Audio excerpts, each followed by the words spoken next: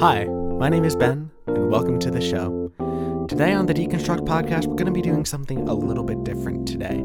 We're going to be talking for a little bit about music education in the United States, how it is, frankly, unequal, and what we can do to fix it. When you think about music being taught in public schools, what's the first thing that springs to mind? For some, it may conjure up images of a cacophony of the high-pitched squeal of hot-cross buns played on cheap plastic recorders. For others, it may be the high school orchestra playing Beethoven's Ninth, or a marching band blaring out a Sousa march as they parade down the town's main street. There is a fundamental problem with all of this. Nobody actually listens to this music in their daily lives. No radio station in this country would likely play the simple folk songs of hundreds of years past. Few people on the street have classical music in their iTunes library, and any brass bands making bank in the modern world are often buskers playing the pop hits of their day. And yet, for some reason, music academia and music education is still largely preoccupied with teaching this sort of dead music. In 2013, a survey by Lee Falconer found that 97% of public schools in Idaho, Oregon, and Washington provided traditional bands, and 37% provided orchestra as part of standard curriculum, but contemporary ensembles were only offered in 7% of schools. Admittedly, this number has likely gone up in recent years with the introduction of programs like Little Kids Rock, but these programs still have yet to see widespread adoption. This disparity applies to other facets of the music education world, with only 14% of the schools surveyed offering show choirs and only 28% jazz choirs, despite 78% offering traditional choirs.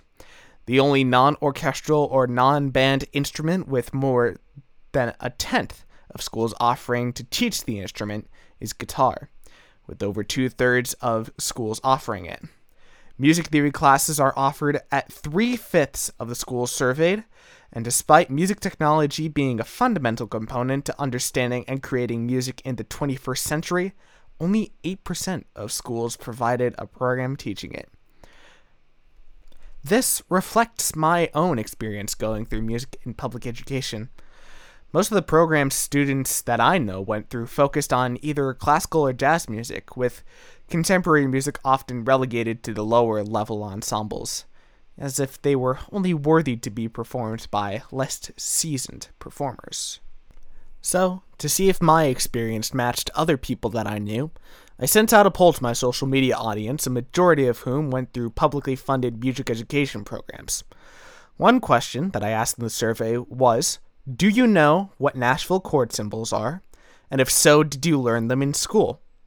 For those of you who don't know, Nashville chord symbols are an invention of modern American music, used for notating music in a way that reflects the needs of modern styles to be able to create arrangements of songs on the fly.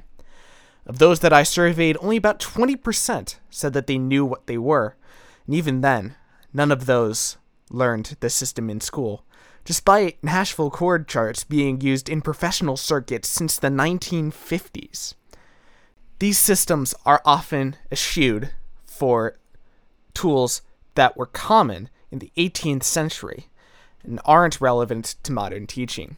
My textbook for music theory in college, The Musician's Guide to Theory and Analysis, devotes 4 chapters to the study of counterpoint, a style that hasn't been common in centuries for choral music, and yet only devotes a single chapter to popular music. So why do we teach these outdated styles? Well, the answer is simple: elitism, classism, and racism. Philip Ewell, professor at Hunter College, has been a proponent of applying critical race theory to music education and music theory as taught in academic circles. He proposes that, quote, music theory's white racial frame believes that the music and music theories of white persons represent the best and, in certain cases, the only framework for music theory, end quote.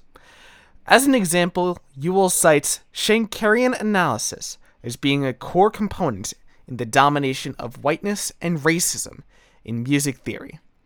In addition to many of its fundamentals being only found in the styles of Western Europe, Schenker himself was a racist and a German nationalist who explicitly linked his work with the supremacy of white people. And yet, for some reason, this system is still being taught in schools across America. The use of these outdated and elitist systems are at the direct detriment of the people who go through our education system. For this, let's run with the idea that music is a language. Would any language course survive for long if they were to teach the way that people in that region hundreds of years ago spoke? Sure, it might be useful to learn the old Italian if you wanted to read Dante's Inferno, but for everyday use, a course like this would be useless, and no one would take it. That's why the field of linguistics prioritizes the way that language is spoken by the people who speak it, and only seeks to describe it, not prescribe a way of speech. And yet, music is taught in much the same way today as I have described that language course, in prioritizing styles from before the 20th century. And so, people who are taught in this system have no way of communicating their ideas in modern parlance. In my own experience, very few people who were taught music in public schools have the tools necessary to play the styles that they listen to in their spare time. And most people who dominate the music world today learned what they knew outside of the classroom. So it's not a very useful system that we're teaching in schools today.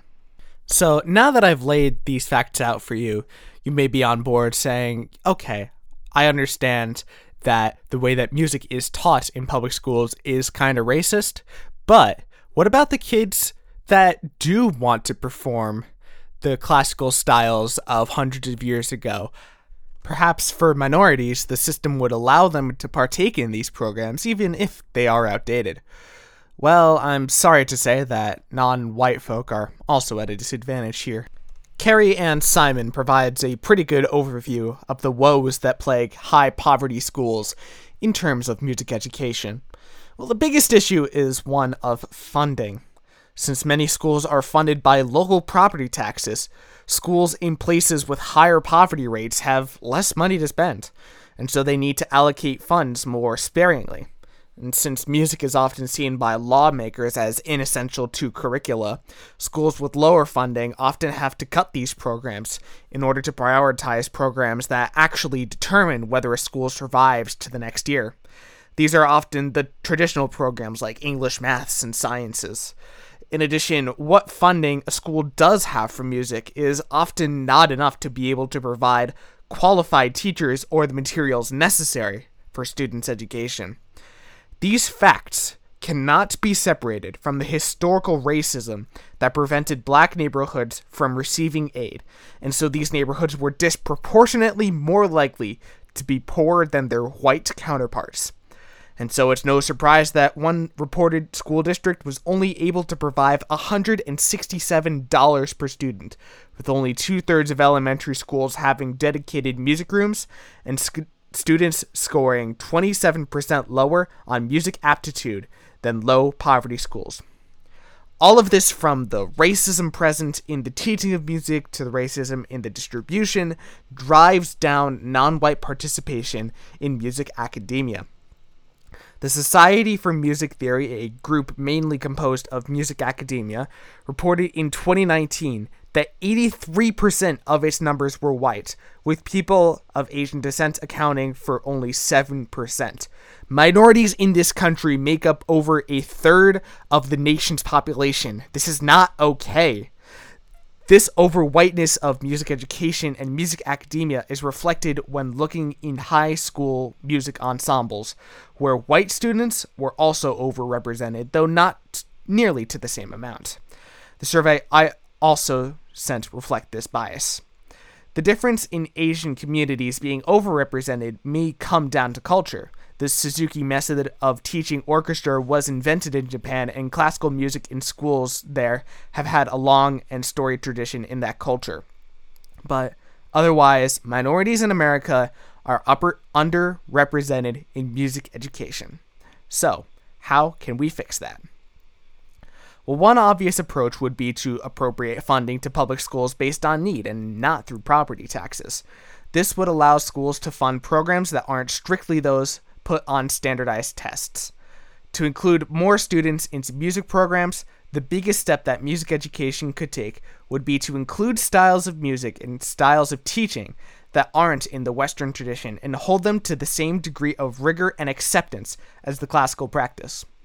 I had mentioned earlier in the podcast Nashville chord charts, and the implementation would be a simple but long-lasting addition to any program. Neil Matthews Jr., a singer in the group that pioneered the system, the Jordanaires, said that the Nashville numbering system provided us with the shorthand that we needed so that we can depend on our ears rather than a written arrangement. It took far less time to jot down the chords, and once you had a chart written, it applied to any key.